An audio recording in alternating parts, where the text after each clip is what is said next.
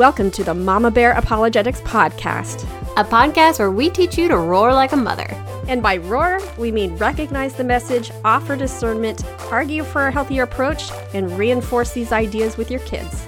Unless you want to growl around your house. I mean, that's cool too. You're like, check it, we keep it reals. That's so bad. You're awesome.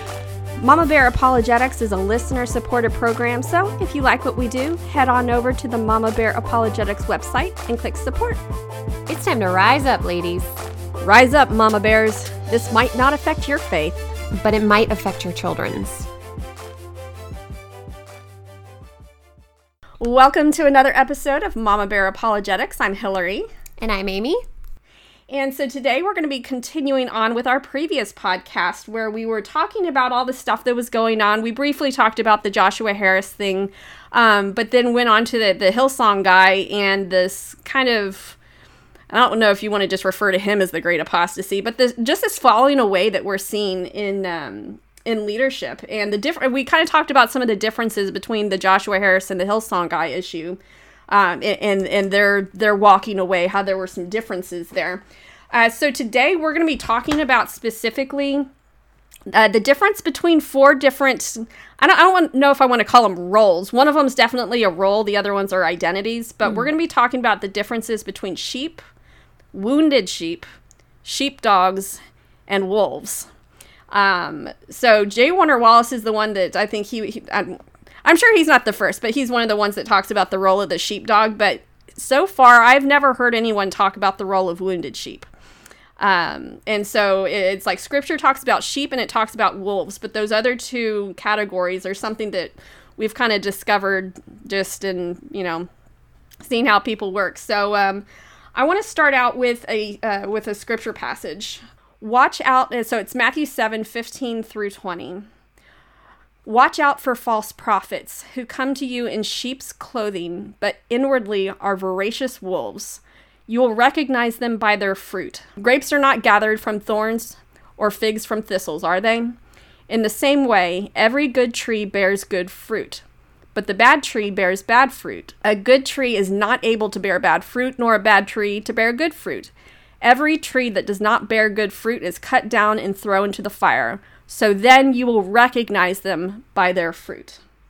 And so first off, I want to address one of the issues that I think we touched on in the previous podcast about what do we mean by fruit. And in this one, we want to go to Matthew 3:8. So this is just going to be like five chapters before, where it says that, therefore bear fruit in keeping with repentance.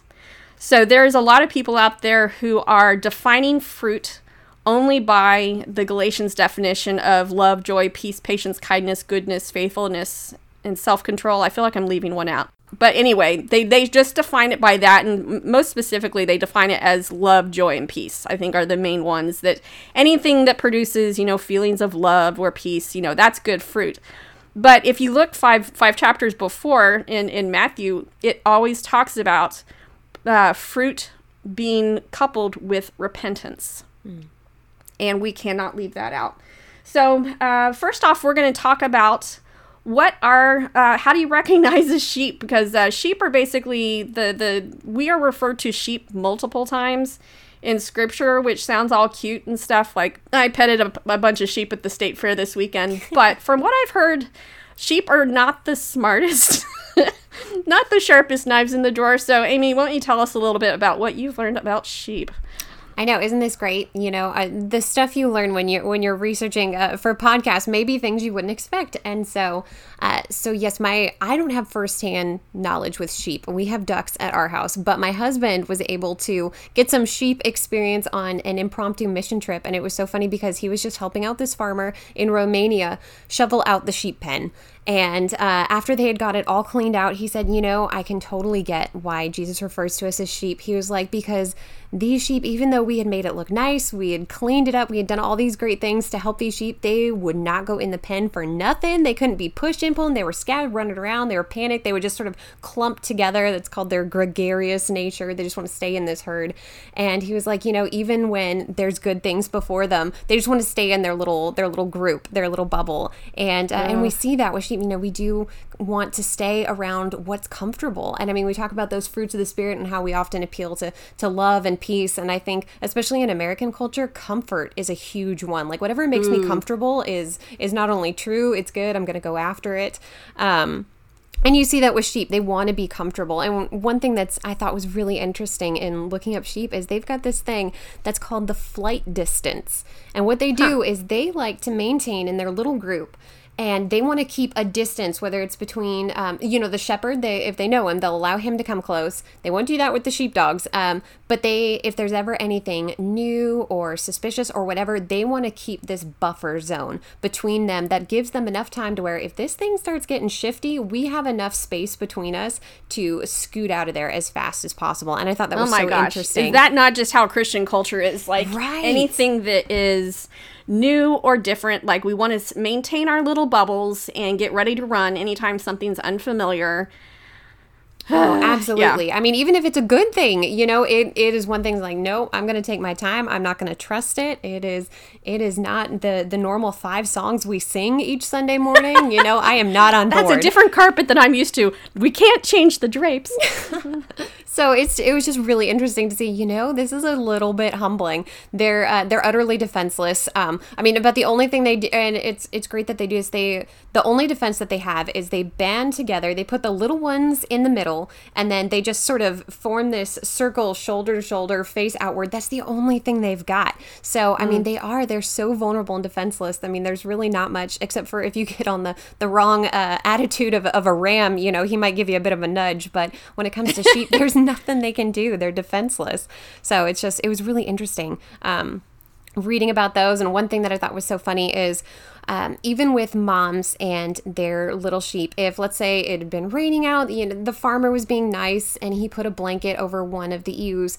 Once the mom saw the baby with the blanket on it, she would freak out. She would run out. It's a monster. And of course, their gregarious nature, the little one thinks, oh my gosh, there must be some sort of threat. So it would start chasing after the flock. And then the flock's running because they see this little blanketed monster chasing them. And it's running because it's trying to get away. And so it's just an awful thing to where once the farmer removes the blanket, all of a sudden they can look and see, oh, wait, no, look, it's got the face, it's got the fluff. And then they allow it to go back into the flock. Oh my gosh, it's totally like Clark Kent. As soon as he puts on the glasses, nobody can recognize Superman. Isn't that like every one of those girly romantic movies to where like, oh, she took off her glasses and now all of a sudden she's attractive, And she got rid of the bangs, Yes. Bangs, brown hair, and glasses. For some reason, I'm 0 for 3, or actually, I'm 3 for 3 on that one right now. I just cut bangs the other day. Yay. But yeah, it's so funny how, they are maybe more intelligent than what we give them credit for, but, they can be such creatures of habit and so fearful of new things that you really do see, some parallels, especially with modern church culture. Yes. Which brings us to, well, actually, I don't know.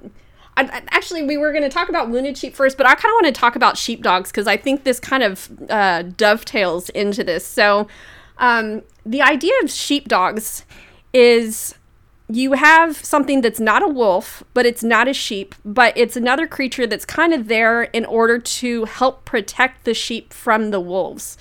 And this is a role that I think a lot of people in the church don't understand. Because they a lot of times they see sheepdogs and they just think, oh, you're just a heresy hunter, or you're just looking for ways to disagree, and they have all these ideas about what the sheepdog does. And you discovered something interesting about sheep and sheepdogs, so why don't you tell us about that? Yeah, so it was fun looking up sheepdogs as well because there are similarities even between the wolves. So the sheep are a little leery of the sheepdogs, and growing up we had a miniature Sheltie. It's basically Lassie but the size of a little weenie dog. But wait, hold on. I thought the Shelties were the small ones and the collies. I thought it was the collie and the Sheltie. Is it a miniature Sheltie like a third? It's small well, ones? it's I don't know if it's a crossbreed or whatever. So Shelties and Collies, I'm pretty sure they're about the same size because big and he goes chasing after. No, I think Shelties are a lot smaller. My anyway, that we're getting off topic. Digress. Either way, this one was specifically called a mini, and he was so little, but he had, oh my goodness, he had all the herding instincts of the biggest sheepdogs. Before we would try and get off on the school bus, he would herd us into the corners. He would nip at our heels, everything. I mean, he was adorable, but he was annoying, and so that's kind of how the sheep see them. Here you've got these dogs they will nip at their heels, and those are the heeler types, and then you have other sheepdogs who they just sort of do this stare, like they will get face to face with the sheep and basically just give them the stare down, and then the sheep will back off, and they're trying to get the sheep to move into different areas, and of course the sheep don't want that. They just want to stay in their nice field. They want to graze. They want to be left alone, and here they have this dog that somewhat appears to threaten them because they're trying to get them away from their comfort zone, out of their comfort zone, and trying to get them to go places that maybe they don't want to go at the moment. Or just trying to get them away from danger, trying to put them into a group that, if they start spreading out too much, that is actually putting them in danger. Yeah, and a lot of sheep, when you look at study their natures, a lot of them they just don't recognize the danger right away. They're just sort of oblivious, and they're happy where they're at, to where they won't see it until, as J. Warner Wallace points out, until it's too late. And so then you have this sheepdog getting, kind of in your face and trying to correct or defend, and, they don't really like that.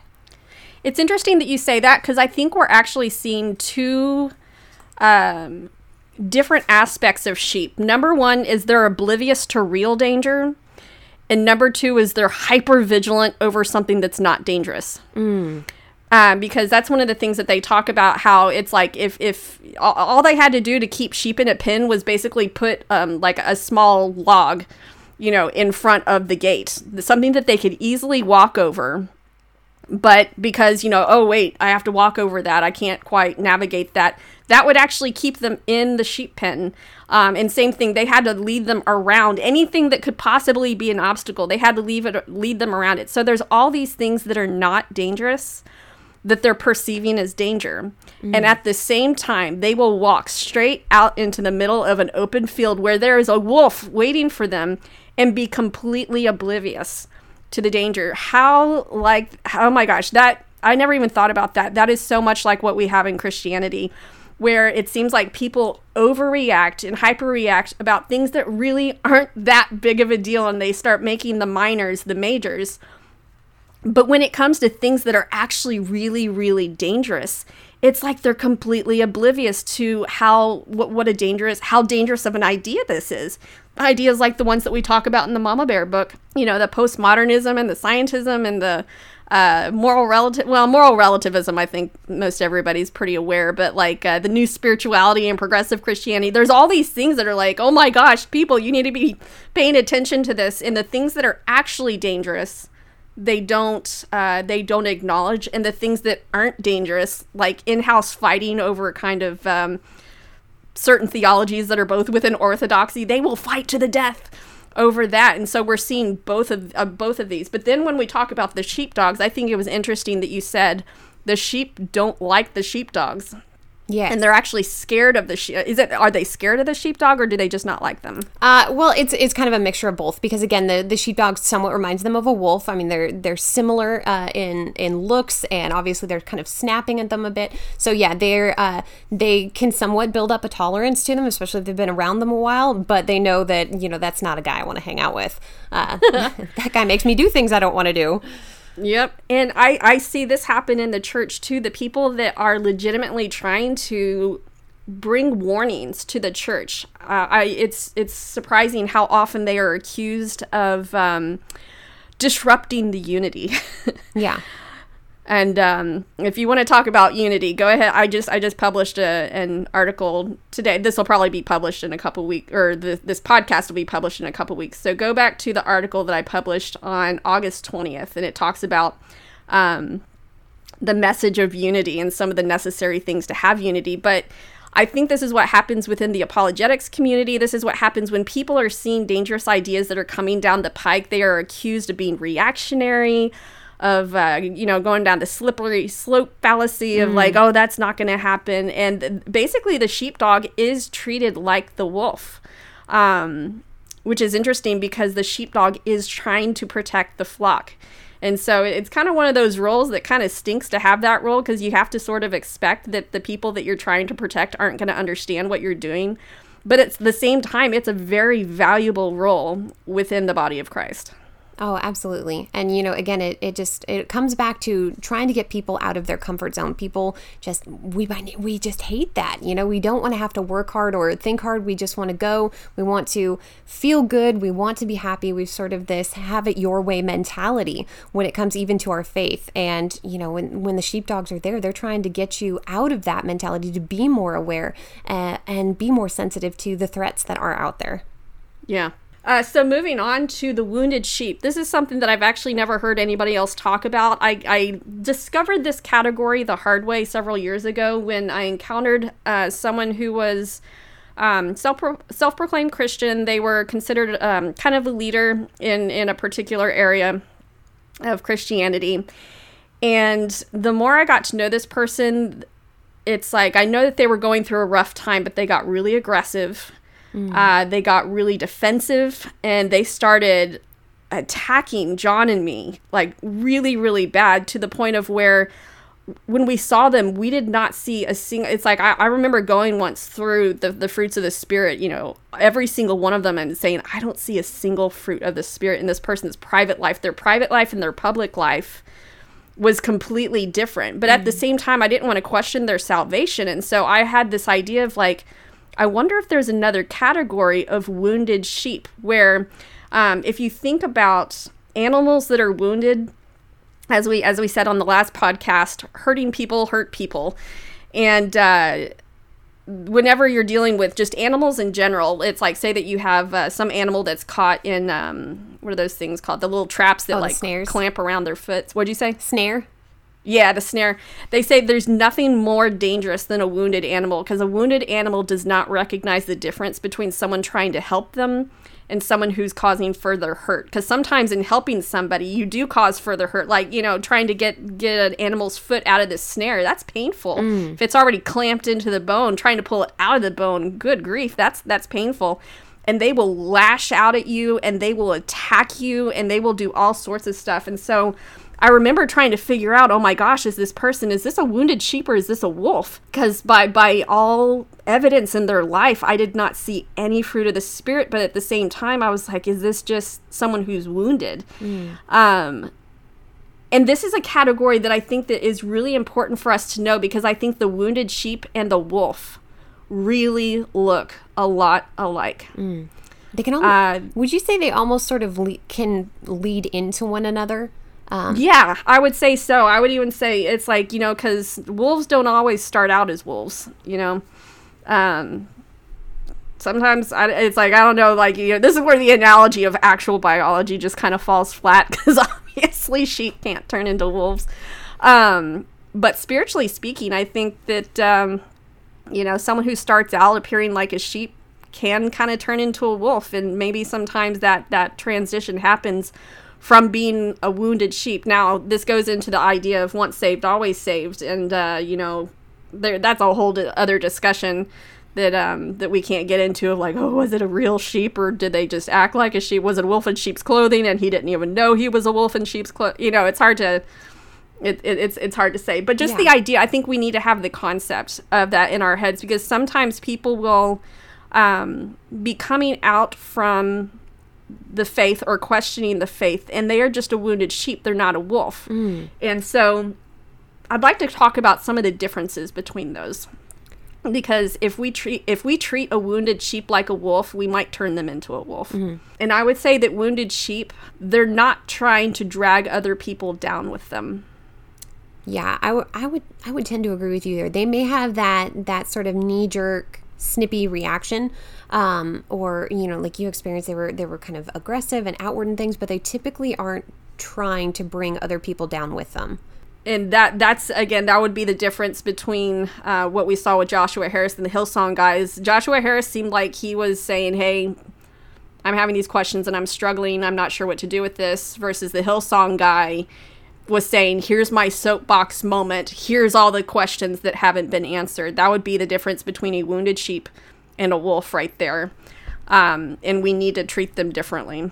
I would say that wounded sheep, although you discovered sometimes, I think they'll react in two ways. Just animals in general, when they're wounded, and especially if they think that they're dying, will have a tendency, especially dogs, will go off and try to find a place where they can be by themselves. A lot of times they're not going to want to die around a lot of people. And so when you start seeing that isolation, that's where you're probably dealing with a wounded sheep. Although in your research, the wounded sheep acted slightly differently. Yeah, they don't always wander off. They will try their best to sort of stay with the group. Again, their nature, that gregarious nature, wanting to be within a group, they will try and keep up with them. But again, they're going to be favoring wherever they're wounded. They're going to not eat as much. With, of course, when it comes to the Christian, you see that more of if you've got someone who's been in your life group and they are faithfully there, but then all of a sudden you notice that they're kind of more downtrodden. They're quieter. Their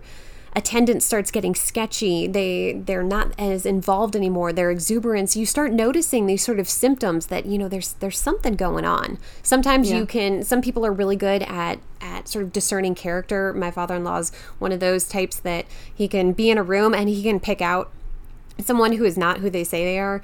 He's just really good at that. And I'm not really that way. I'm kind of more naive in that sense. But there's some folks that you just sort of get this, I don't quite know what it is, but I get this vibe that something is off, something's not there. And that's usually where you just kind of stop and say, hey, what's going on? Or is everything okay? And, you can sort of notice those are more of sort of the quieter types, maybe not the more aggressive. Yeah, and I think the interesting thing that you said is they stop feeding themselves. And I would say that if we're going to take that in the spiritual realm, that analogy of maybe not going to church as much, not going to small group, it's like we can't usually gauge whether or not they're reading their Bible as much, but they're going to start pulling away from the faith. Because if there's something that's wounded them within the faith, they're not going to keep pursuing the thing that they feel has wounded them. Yeah, absolutely. But I think another sign that you were saying is they kind of start nursing their wounds. I think a wounded sheep is going to be very self-focused, but not self-focused in the way that they're trying to draw people to themselves. It's more like they can only see their own pain. Yeah. And versus a wolf is going to be very, very self-focused, but it's going to be more of in a narcissistic way. That the wolf is going to be trying to draw people to themselves or, stand on a soapbox and try to get people to pay attention to what they're saying, what their new truth is. And they are actively trying to get people to pay attention to them. The wounded sheep is not necessarily trying to get people to pay attention to them unless it's sort of a cry for help. The wolf is trying to still be an influence. Yeah. Even if that influence is coming from a place of wounding, they're trying to be an influence to almost like inflict their wounding on someone else. Yeah. Oh, yeah. And it's so funny because you see that in children's stories like Little Red Riding Hood. He's talking to her as she's going off to Grandma's. He's just doing these subtle little coaxings to get her off track. She's supposed to go straight to Grandma's house, and he's, oh, look at the flowers. Look at over here. He's trying to distract. There's that subtle sort of manipulation that you see also in Genesis where Satan is trying to tempt Eve. He's just doing these little twists where you don't quite notice that it is that it's something threatening, that it's off. So another thing talking about the wolf is John 10:12, and I'm going to read it from the Net Bible. The hired hand who is not a shepherd and does not own the sheep sees the wolf coming and abandons the sheep and runs away. So the wolf attacks the sheep and scatters them. So I think this also talks about what is some of the wolf's behavior. Is the wolf is scattering the sheep.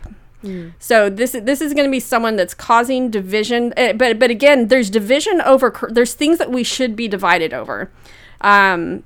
History is replete. I'm reading on church history right now, basically all the different councils that were going through, all the different heresies on, was Jesus fully God but not fully man, or was he fully man and not fully God, and all these different things where they're trying to nail down theology. And so the goal of that is to separate from the things that are not true and unify over the things that are true, versus the wolf just attacking and scattering. That would be exactly what the Hillsong guy's thing was, is he just threw out all these statements that would separate people, that would confuse people. And it's the exact picture of what a wolf does. Is he goes and he scatters. Yeah, absolutely. When he comes, and just this idea of the shepherd is the one who is going to protect against the wolf, but just a hired hand doesn't. And so this is going to go also along with the sheepdogs, people who have that role within the body. They are trying to protect the sheep, whether or not the sheep want it or not, because they see the wolf coming and they see the wolf trying to scatter. And the opposite of trying to scatter is trying to unify, trying to bring them together. But again, if you look back on my blog on August 20th, we have to be unified around something. We can't just say, oh, we want unity. Because if we want unity and we don't define what we're unified around, then basically we have a bunch of people who have no convictions. They just want to be unified for the sake of unity, and that is not what we're called to do. We're supposed to be unified in Christ and in good theology and in truth. So again, I guess the difference between the wounded sheep is going to be the one that is nursing its own wounds. It'll be kind of self-focused in the sense that it's trying to help itself, but it's not self-focused in the sense that it's trying to bring others to himself. That would be a wolf. A wolf is trying to draw others to its own way of thinking versus just trying to deal with its own wounded heart. And okay, and this is the final point that I really want to make. And this, I really cannot emphasize this enough. We currently have an epidemic of political correctness in the sense that we have there are legitimately a lot of Christians out there that are so unloving and so ungracious and so just obnoxious. I remember my pastor used to say when someone would proclaim, "Oh, I'm being persecuted for righteousness," he's like, "You might not be being persecuted for righteousness. You're being persecuted because you're obnoxious." I thought that's a really great category. I think that we all need to have. That is so funny. That we have so many examples of Christians who aren't loving that we kind of want to go above and beyond to have compassion, to be loving, to be gracious, to be welcoming, to be to be everything that Christ called us to be, to the point though that we have forgotten how to spot a wolf. And that will only work for so long before the wolves start figuring this out. And this is something that I want all the mamas to pay attention to right now. And I'm going to tell you, this is how the wolves are creeping into our flocks right now. They have a sob story that precedes their wolfish behavior. If you read in the Mama Bear Apologetics book, in the emotionalism chapter, where it's talking about how our emotions can be manipulated, or also in the postmodernism chapter about trying to find your own truth, that people are using emotional rhetoric to basically lower our defenses. And it's like we're wanting to have compassion. We're wanting to alleviate suffering. We're wanting to do all the things that Christ called us to do. However, the wolf is using that godly instinct to take our defenses down, so that when our defense is down and we're all about having compassion, all about loving, all about patting them on the head and saying, "It's okay, we're still there for you," that is when they enter all their wolfish behavior. And that is where they scatter the sheep. That is where they start trying to take people down with false ideologies. And unless we know how to spot the difference between that wounded sheep and a wolf, we are leaving the sheep completely just vulnerable to attack. And that is not something we can afford to do. Now, the people that are really good with, or who think they're really good with spotting the wolves, often are just attacking other sheep. I mean, let's be honest. It's like there's so much in-house fighting among things that it sickens me. I hate it. And so people have such a reaction against that they don't know how to recognize a real wolf. No, and I think you're so right. And it also ties into the linguistic theft of what is the true definition of love.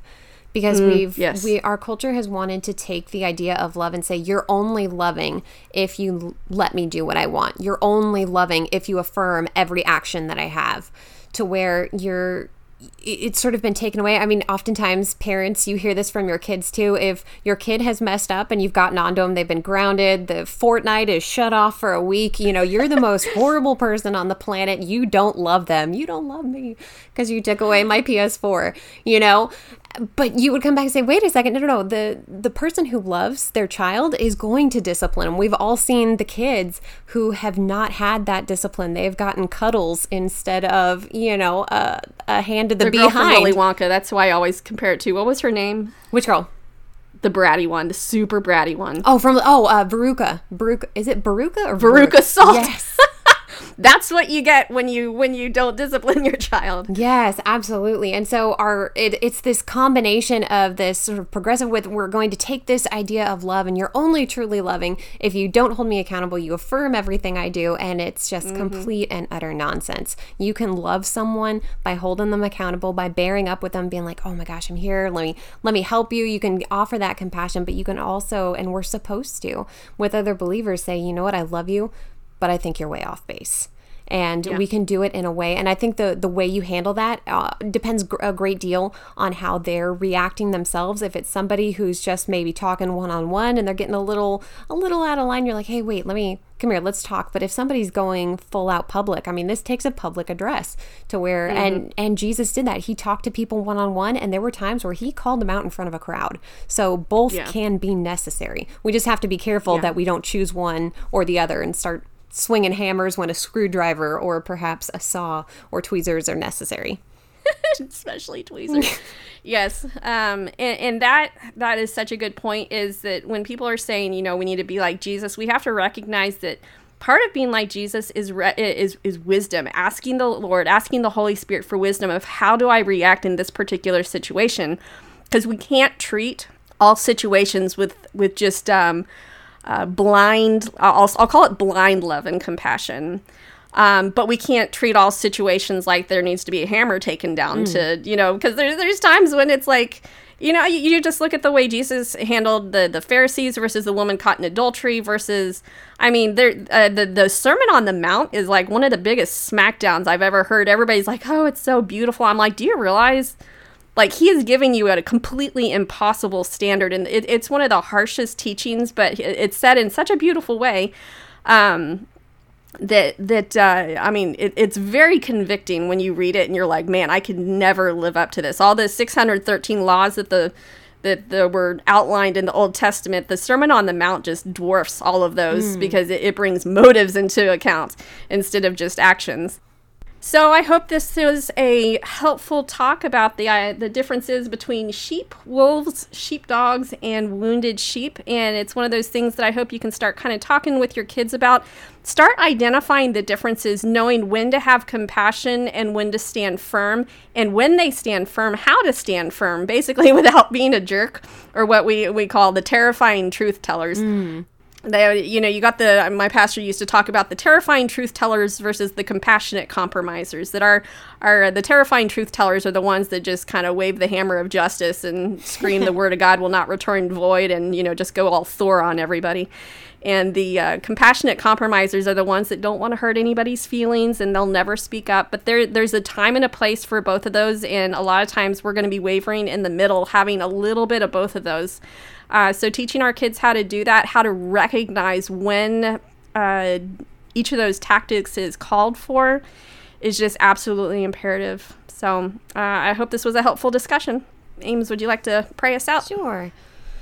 Father God, we are grateful to be together. Lord, we have to be so proactive in our faith. It's not just about comfortably grazing our daily lives to where we are just about seeking pleasure or just that comfort of the routine. Lord, we have to be watchful, and we have to be vigilant, and we have to teach our kids to have that wisdom and that vigilance too, to where they don't miss out on the beauty of this world, but they are aware that there are threats, the forms that they come. Fathers, I just pray that you will help these parents understand wisdom, discernment, help them to equip their children to be able to know what moments require grace, compassion, listening ear, and which ones that they need to stand firm for, when they need to stand up perhaps maybe against friends or against false teachings, but how to do so in a way that they are just modeling the gospel. Lord, we are just praying that you will help these parents raise up little Stevens to where they can stand there and be above reproach as they are calling people into accountability.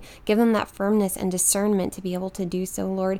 And we just pray, Father, that as these parents go on, that they are able to utilize opportunities in their regular lives, whether it's stories that their kids tell from school, things that they hear on or see on TV, that you can help them to recognize those moments and say, wait a second, this is a teaching moment. Let me go ahead and hit pause for a second and let's discuss and let's dive in. So that way these kids get these practical engagement methods so that they are able to go out in the world and be that salt and be that light and stand firm for the truth. In your holy name, Lord. Amen. Amen. This has been a Mama Bear Apologetics recording. To learn more about Mama Bear Apologetics, please visit us on the web at www.mamabearapologetics.com. We hope you learned a little more about how to sift through ideas, accept the good, reject the bad, and now you can go teach your kids to do the same. Do you have any questions? Or maybe some ideas about future podcast episodes? Send us an email to askthemamabears@gmail.com and we'll do our best. Rise up, ladies. Rise up, Mama Bears. We are all in this together.